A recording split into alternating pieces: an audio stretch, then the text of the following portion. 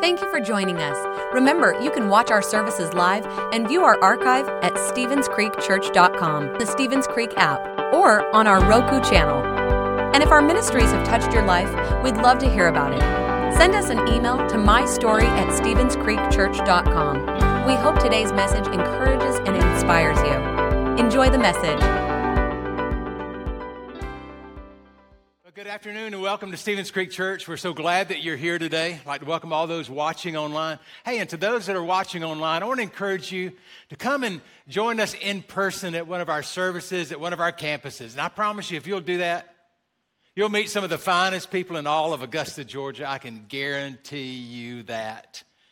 Well, I'm so glad to have you here this afternoon. You know, I like to start with something funny. Did you hear about the little girl, Amber, who was in her backyard digging a hole when her neighbor peered over the fence and said, "Hey, Amber, what are you doing?" She didn't even look up. She said, "My goldfish died and I just buried him." He said, "Man, that's a big hole for a little goldfish." And she said, "That's because he's in your cat."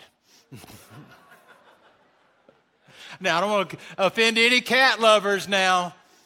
Did you hear about the nurse at the hospital that received this call from this anxious woman?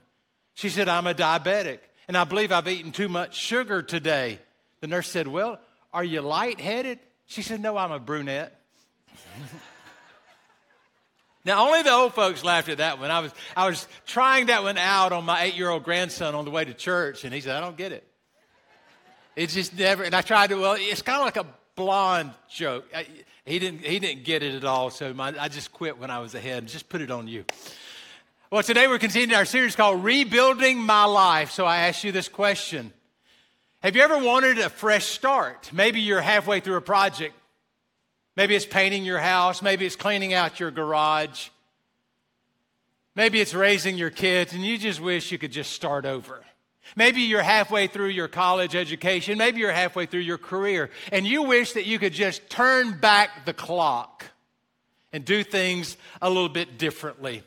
I believe that the Word of God provides you with spiritual strength to start over. Now, I'm not talking about making a small change. I am talking about rebuilding your life. So here's the big idea for today. Every big change in our lives starts with the choices that we make. Every big change in our lives starts with the choices that we make. Until you start making some choices, nothing's going to change.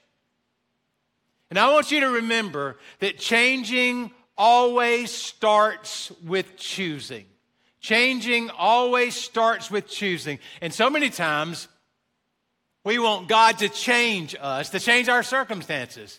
We cry out to Him and say, "Oh God, would you take away my problems? Will you take away my pain? Will you take away my sorrows? Will you take away all this suffering and this sickness and this sadness?" And all those prayers are very important. But you know what? God wants to change you from the inside out. He wants to start inside of us. And if you're going to change your life, you have to change the way you think. If you want to change your life, you got to change the way you think. You say, "Why is that?" Because your thoughts control your life. In Proverbs chapter 23 and verse 7, it says, "For as he thinks in his heart, so is he." As a man, as a woman thinks in their heart, so they become. What we think determines who we become. And here's what I've learned through life. You are moving toward what you're constantly thinking about. You are moving toward what you are constantly thinking about. So the first step of rebuilding your life is choosing to change what you think about. Change starts in your thinking. This is the message of Romans chapter 12 and verse 2. It says, "Do not be conformed to the pattern of this world, but let God transform you into a new person by changing the way that you think." Like I said, your thoughts control your life. Now, here are 3 reasons I believe that I must change the way I think, and maybe you too.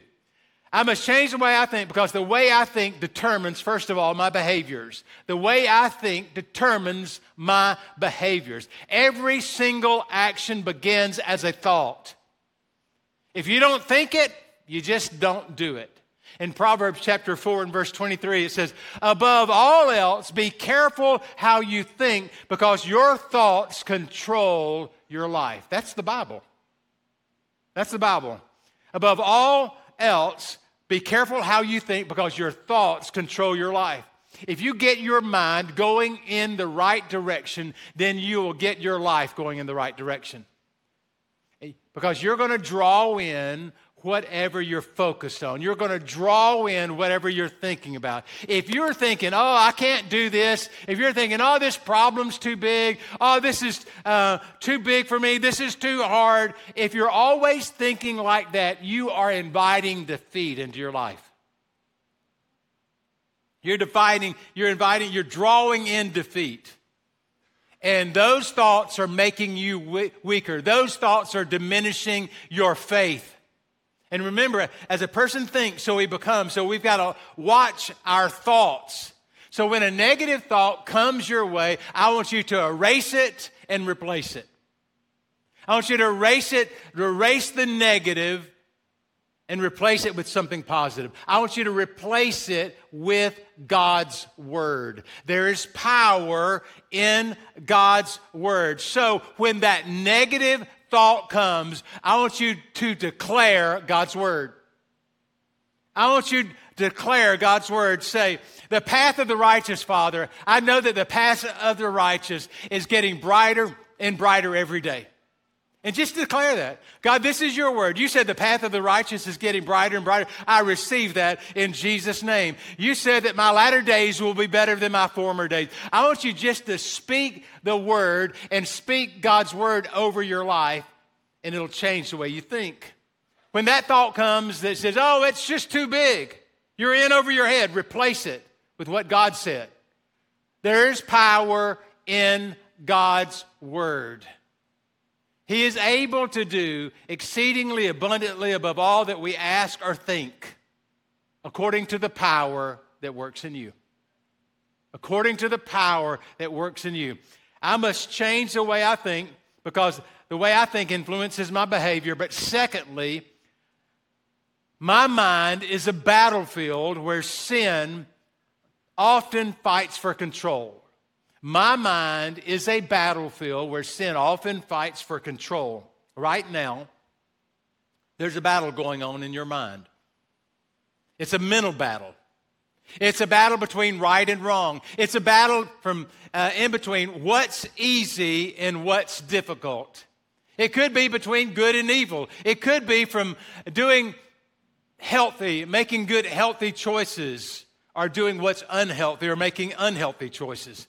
That battle is constantly going on. So what does that look like?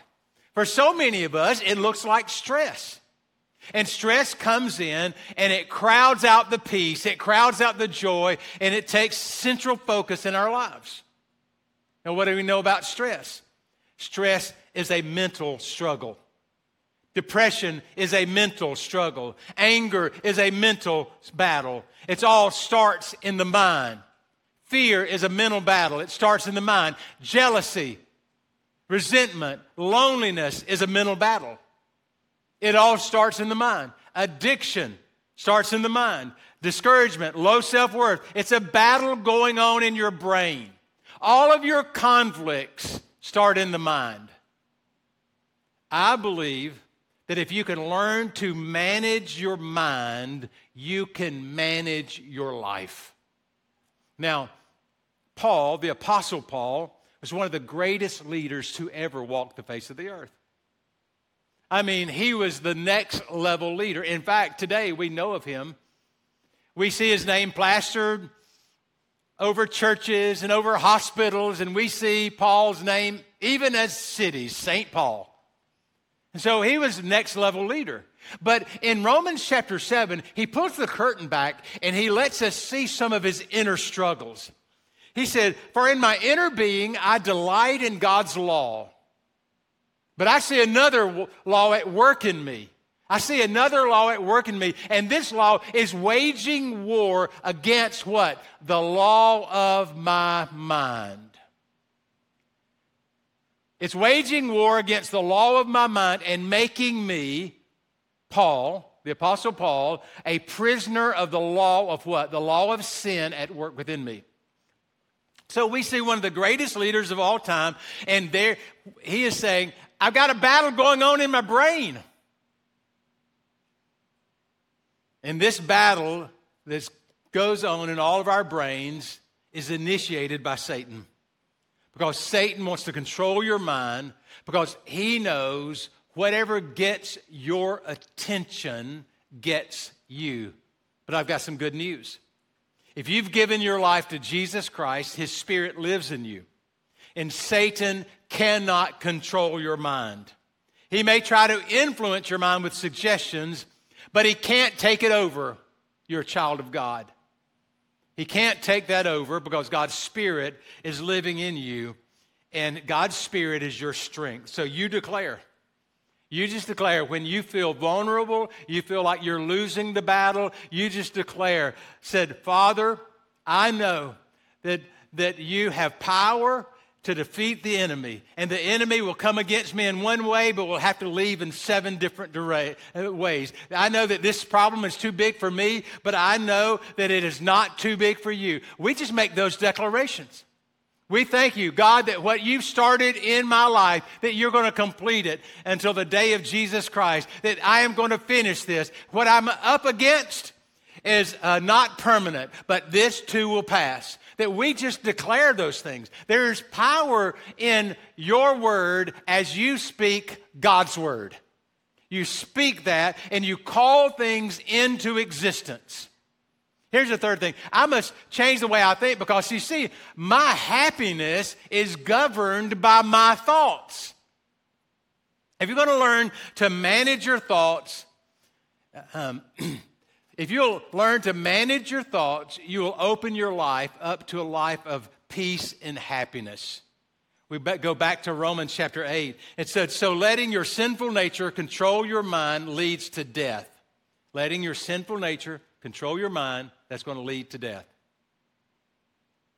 But letting the Spirit, the Holy Spirit, control your mind, what is that going to lead to? That's going to lead to life. That's going to lead to peace. So hear me today. I believe that every one of us, I believe that those watching online, I believe that every one of us can learn how to control our thoughts and discover peace of mind by doing 3 things today. By doing 3 things. Here's the very first thing that we need to do if we're going to discover peace of mind, if we're going to discover true joy. The first thing is to make sure to feed your mind with truth. You need to feed your mind with truth. We all know the importance of nutrition. We know that good food and good calories can make you feel better, stronger, and healthier and give you more energy. But bad calories and bad food can harm your body. Now, the same is true in your thought life. We want to feed our thoughts life with good food, with good word, with truth, not with poison and junk. I mean, Jesus said this, you'll know the truth, and the truth will set you free. Now, the truth is God's word. The best information around is the word of God. And I want to encourage you today, as you start this year off, I want to encourage you to make reading the Bible a part of your life. I would encourage you to do the 1-year Bible reading plan. I did that last year. Read through the entire Bible. And so you can do that too, just with a few minutes a day. And you say, well, I don't read, and I don't like to read, and there are big words in there, and I don't know how to pronounce those big words. I get it. I understand that. Here's something you can do. You can download the YouVersion app, and YouVersion spells as Y-O-U version app. And in that app, it will give you a reading plan that you can read every day. Or if you don't want to read, you can hit the audio version, and it will read it to you. My point is, whether you read it or you listen to it, I want you to get God's word in your life, because you will make the best decisions in your life when you have the best information. If you don't have the best information, then you're going to make a bad decision.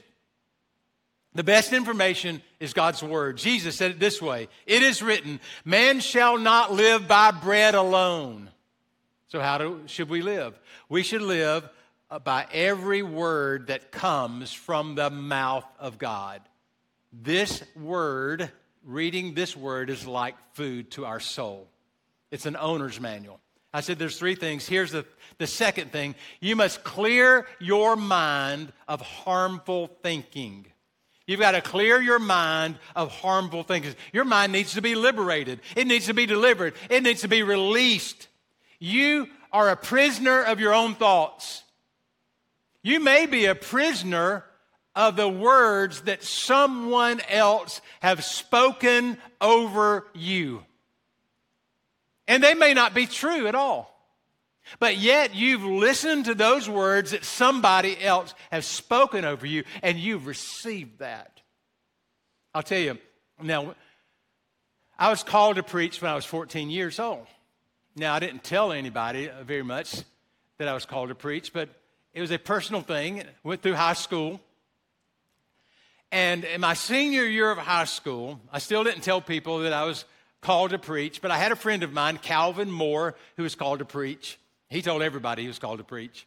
And so, as a result of that, our English competition, our English lit teacher would make fun of Calvin all the time, and would just belittle him and just make him the butt of so many jokes. About halfway through the year, Calvin had all he can take. And Calvin finally said, "Look, why don't you ever say anything to Marty? He's called to preach too." And in that moment, she looked at me and busted out laughing and said, "You, a preacher?" She said, "If you interpret the Bible like you interpret my poetry, I feel sorry for your congregation." Okay, here's the funny thing. That's 45 years ago. I remember it word for word. I remember it. Now, I have been healed of that. I remember it, but it doesn't pain me. I've been healed of those memories. But the interesting thing is this, that 45 years ago, I still remember that. To the point where when we finished Christmas Eve services, we had 10 services. We had 5,600 people come to Christmas Eve. I'm on the way home. You know what I'm thinking about? I'm thinking about, I grew up in a town, Abbeville, that had 5,000 people. And that we had 600 more people at our Christmas Eve service than if you had the whole town together for one service. I'm thinking about Miss Simmons. Oh, I shouldn't have said that name. I'm thinking about her. Isn't it something how words that have been spoken over you a lifetime ago, that you still remember that? And some of you have had negative things spoken over you. And you haven't dealt with them. You haven't been healed of your memories, but you have carried that. Maybe somebody has told you that you're clumsy. You're not clumsy at all, but you've lived your whole life. I'm just clumsy. I just can't do this. And you've convinced yourself, and you have lived out their words, their limitations in your life. You'll always act the way you see yourself.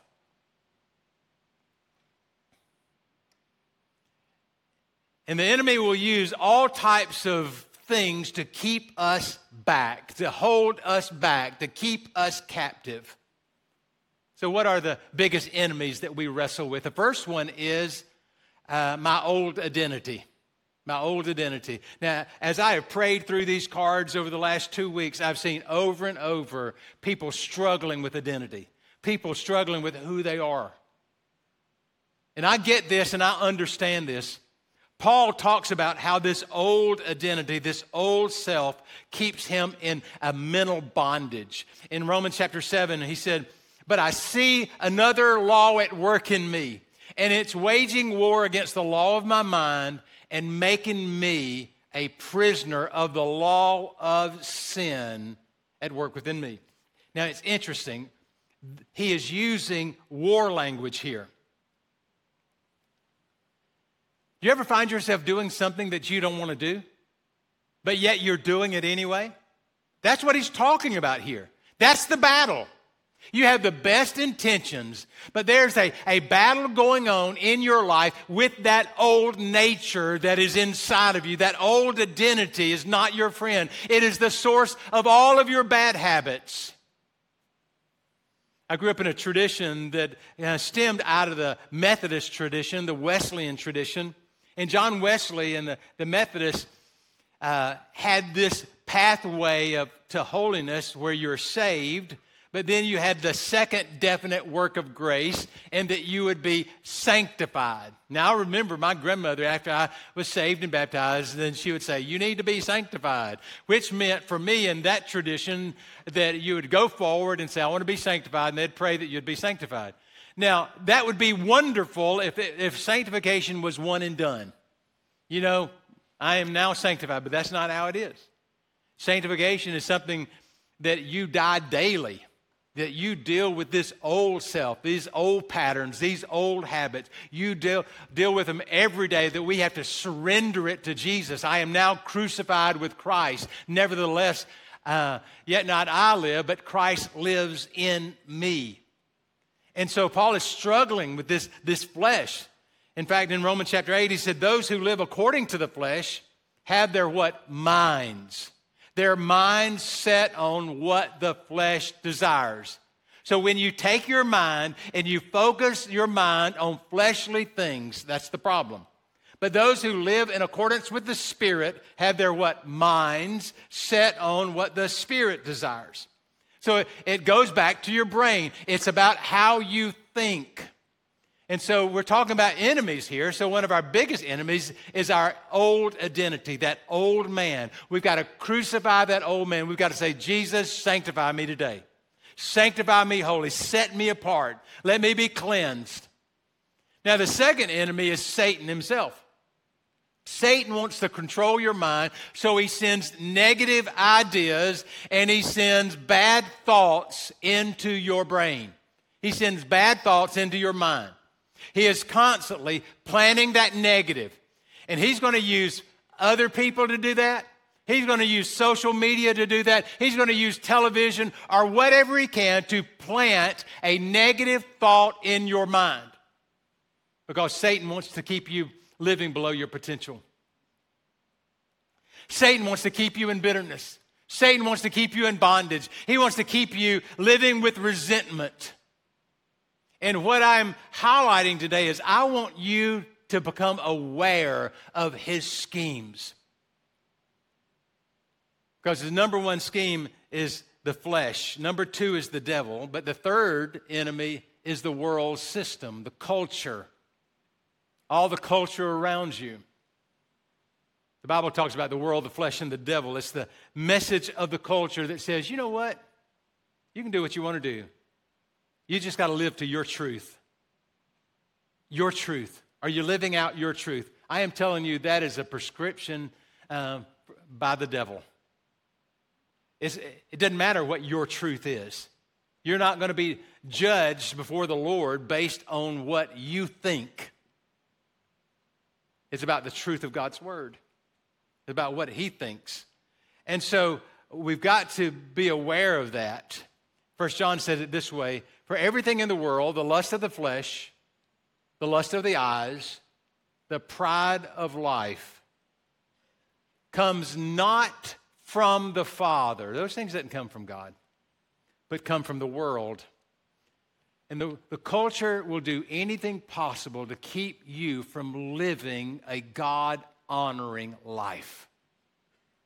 The culture will never encourage you to be prudent, will never encourage you to be chaste, will never encourage you to be disciplined. Satan is busy working against you with your old identity, your old self, the flesh, the devil, and the world system. Well, how do you do this? How do you fight it? How do you fight all of these things going on in your brain? How do you have this mental battle? Well, let's open up the Word, and I want you to hear this, and I want you to receive it. He said from 2 Corinthians 10, "For though we live in the world, we do not wage war." Again, this battle language. We don't wage war as the world does. The weapons that we fight with are not the weapons of the world. The weapons that we fight with are not the weapons of the world. On the contrary, they have divine power to demolish strongholds. Now, we demolish arguments and every pretension that sets itself against the knowledge of God.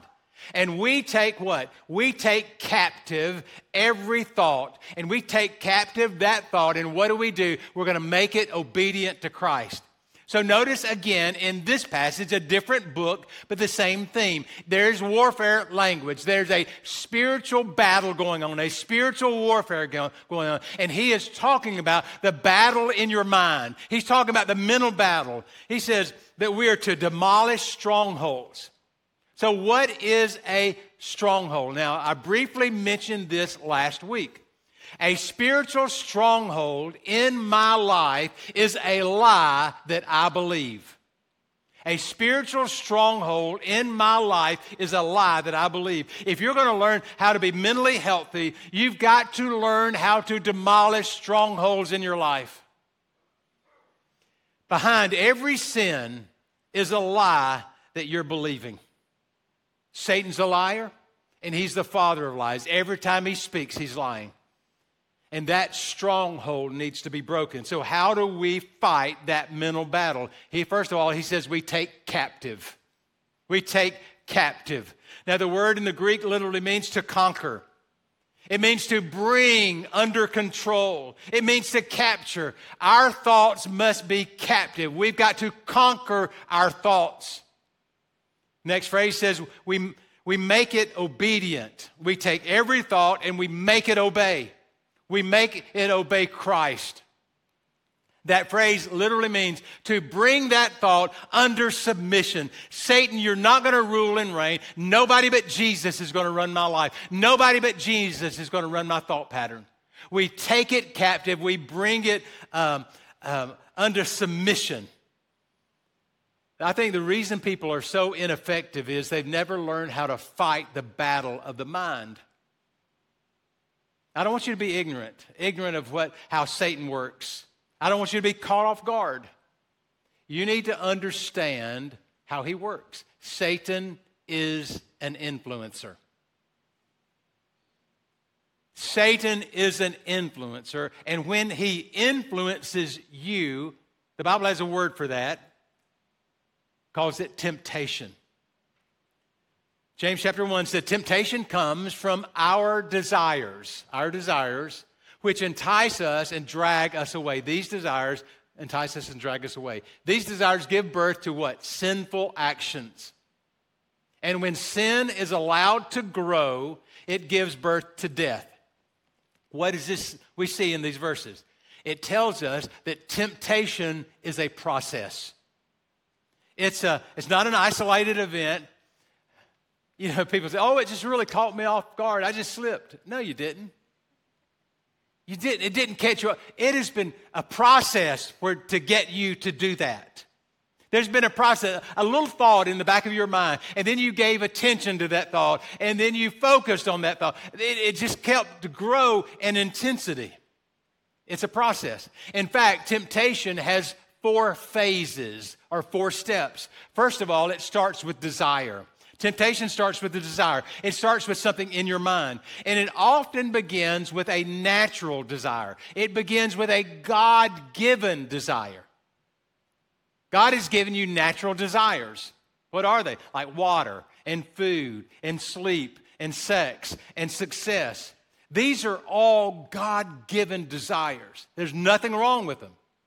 But temptation turns a routine, turns a natural desire into a runaway desire. It's like, this is all you can think about.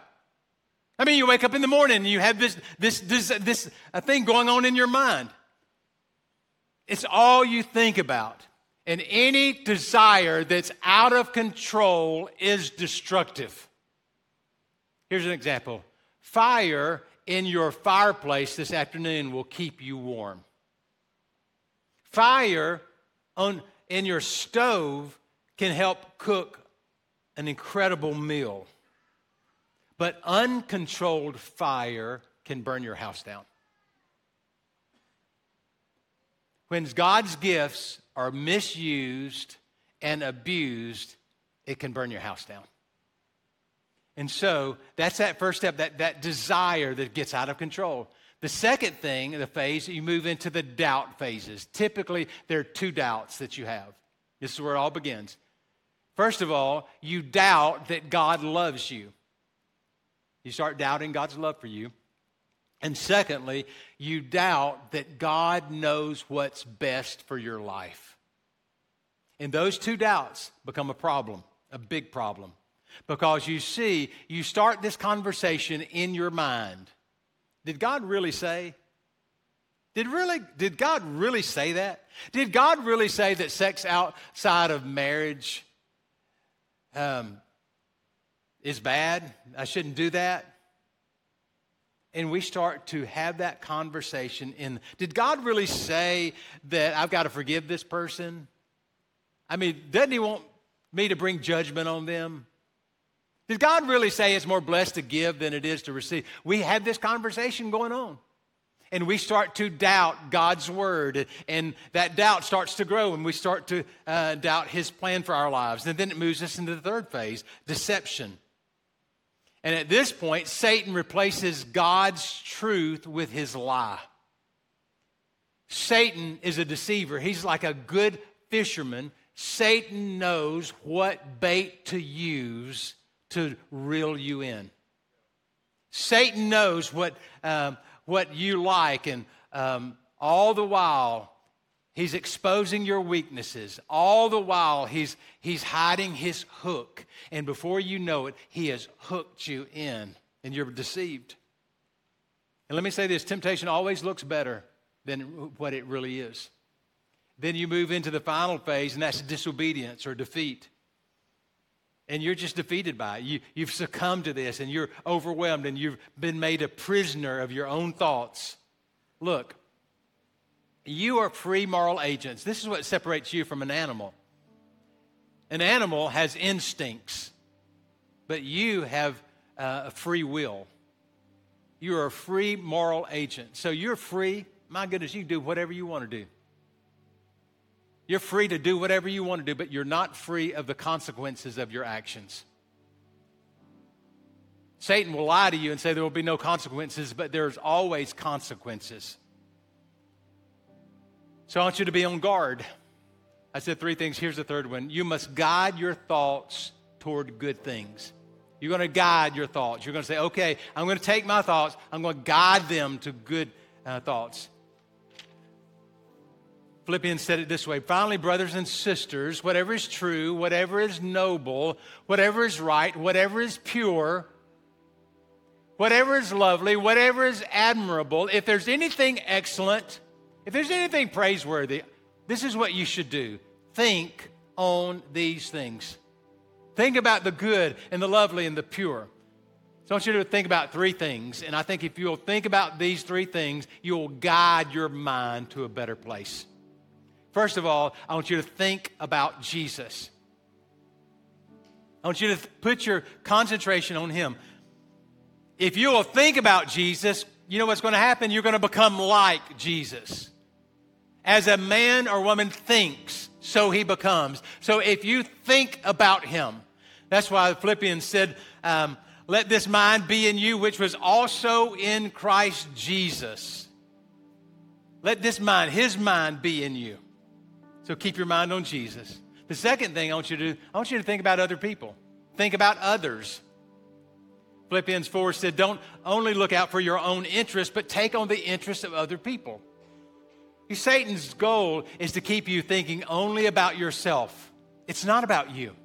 Life is not about you. It's about God. It's about him. It's about others. And if you're not careful, you can shrink back into a world where you're only looking to please yourself and you don't consider what God wants and you don't consider anybody else, and that's a dangerous place to be. So if we're going to guide our minds to freedom, we're going to think about Jesus, we're going to think about others, and we're going to think about eternity. There is more to life than just here and now. The problems that you're faced with right now, they're short-term problems. You say, oh, Marty, you don't know. I've been dealing with this for months, maybe even years. They're short-term.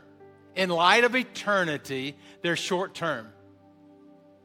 Colossians said it this way: I want you to set your mind on things above, not on earthly things. Look, I realize this problem you're going through is real, and it's hard. And I'm so sorry you're going through this. But let me say this. This place you're in, it's not permanent. This is just a temporary place. You're just passing through this problem. This problem, this situation, it's going to pass, I promise. You're going to get through this. I'll tell you a little secret. In a few weeks, you're going to get another problem. And you're going to get through that because that's the process. And so I want you, as you guide your thoughts to a better place, think about Jesus, think about other people, think about eternity. You're just passing through. This is temporary. So as we close, I want to pray over you today. In my focus of the prayer, as I've gone through all of these most of these prayer cards, and I've been praying over, I see several recurring themes. Identity is one, but another one is healing. There's so many people that are praying for healing. Maybe it's healing in their own body. Maybe it's healing in a friend or a loved one, and we're praying for that. And I want to focus this prayer on healing. But the prayer I want to pray for healing is a healing of memories. Because some of you have had negative things spoken over you. And you've embraced those negative words as the truth of your life. I'm going to pray that God goes back to the moment that it was said and that He speaks healing to that moment. I can talk to you about what happened to me 45 years ago, but when I talk about it, I'm not in pain. Because years ago, God went to that place and healed my hurt. I can remember that and I kind of laugh, really, because God has healed that. I want you to be able to find healing at the point of your pain, at the point of that when in the future, when you look back to that painful thing, that you remember what happened, but you're not affected by it. You're not pained by it because God has brought healing to you. The second group of people I want to pray for today, I want to pray over people who are stressed. Some of you have just taken on so much, and you are overwhelmed by all the things that you've embraced. I just need to speak clearly that during this prayer, I want God just to show you things that you can let go of. I want God to very practically show you things that you need to put on the back burner, that this may be for you, but now is not the time for you to concern yourself for that. That will come in the appropriate time. And you're trying to force that to happen, and your forcing that will happen is causing stress in your life because you're adding so much energy to that, your body cannot handle it. And so we're going to pray that God brings release to that, peace to that. Now look, we all deal with this. I'm not telling you something that I don't deal with. And so we've got to release this and say, God, I surrender this to you. The third group of people I want to pray for are those people that even on a bright day like today, not a cloud in the sky, but yet you feel like there's a dark cloud over you. In fact, some of you may be watching online right now, and the reason you're watching online because you've got your curtains drawn and you are hiding in your house all alone because you have just had this cloud of depression over you. And I would say it is real. And I don't discount anybody that suffers through this. But I want to say to you, I want you to get help. And I realize that that you feel all alone. And I just want to say to you, there's hope for you. And I want to pray that God moves you through a process where you can find healing and that God breaks the clouds over your life. God can do that. God has already done that today in our services. In the second service, God came to me and said that as we prayed, he said it felt like an energy. He called it an energy that went through the top of his head, all through his body. And then he said after that, it's like the clouds parted. God can do that in your life. And so those are we're praying for healing, but again, we're focused on healing in our minds. Let's all stand together. So it's kind of interesting that when I pray, some of you are saying, okay, what do I do? I mean, do I just look around? What do I do when somebody else is praying? And there's two things I want you to do, two options that you have. One is you can join with me in prayer. God can hear more than one person pray. And so you can be over here and you can be praying. And maybe the Lord will have you burdened to pray for somebody over here. You may not even know them. You may see a person with a certain color shirt on and God just points you to that person and you intercede for that person as we're praying as a group. And so just be open to those promptings. But there's another group where I want you to listen to these words and you say, okay, God, I am receiving the words that Pastor Marty's praying as if I am praying those. I am receiving these prayers in my life. And so when I speak freedom, you said, I am receiving this freedom. So I want you to be at a place where just you receive what God has for you, okay? Let's pray together. Father, in the name of Jesus, in the name of Jesus. Lord, the name of Jesus is the most powerful name in our vocabulary. The Bible says that at the name of Jesus, demons and devils tremble. So I speak your name over this congregation.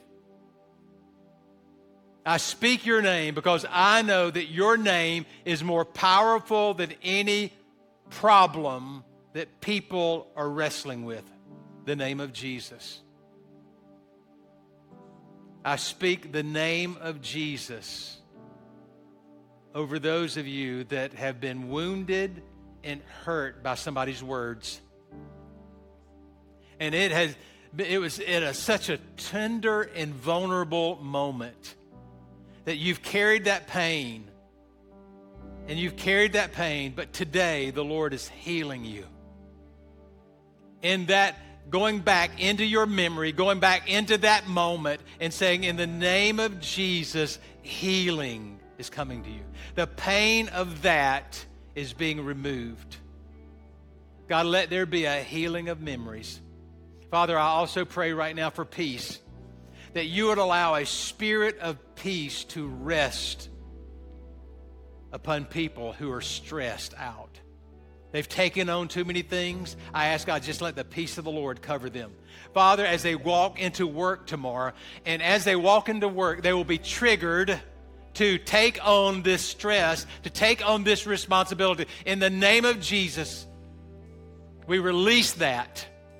God, take charge. I am giving this over to you. Say that, God. I am giving this situation over to you. I am giving this relationship over to you. I am giving this addiction over to you. I am surrendering to you. Hallelujah. Surrender it and receive God's help. Father, I am praying for those that are struggling, in the middle of the struggle, in darkness. They're struggling because of depression. Some of them have been attacked by the enemy. They're demons that are trying to destroy your soul. I say in the name of Jesus, Satan has no authority over you. We're breaking down this stronghold of depression. Father, part the clouds. Father, other people are struggling from depression because of other reasons. It's because imbalance. It's because of mental issue. It's because of physical condition. I pray in the name of Jesus that you would bring healing to those that are in the struggle and let your peace come. We thank you for what you're doing and what you're going to do. And I want you to pray this out loud. Say, Father, in Jesus' name, I receive, say that, I receive what you have for me. Say that again. I receive what you have for me in Jesus' name. And everybody said, amen, amen, and amen. God bless you today. Thanks for listening. If you would like to help support the ministries of Stevens Creek Church, please go to StevensCreekChurch.com and click the Give button. See you next time.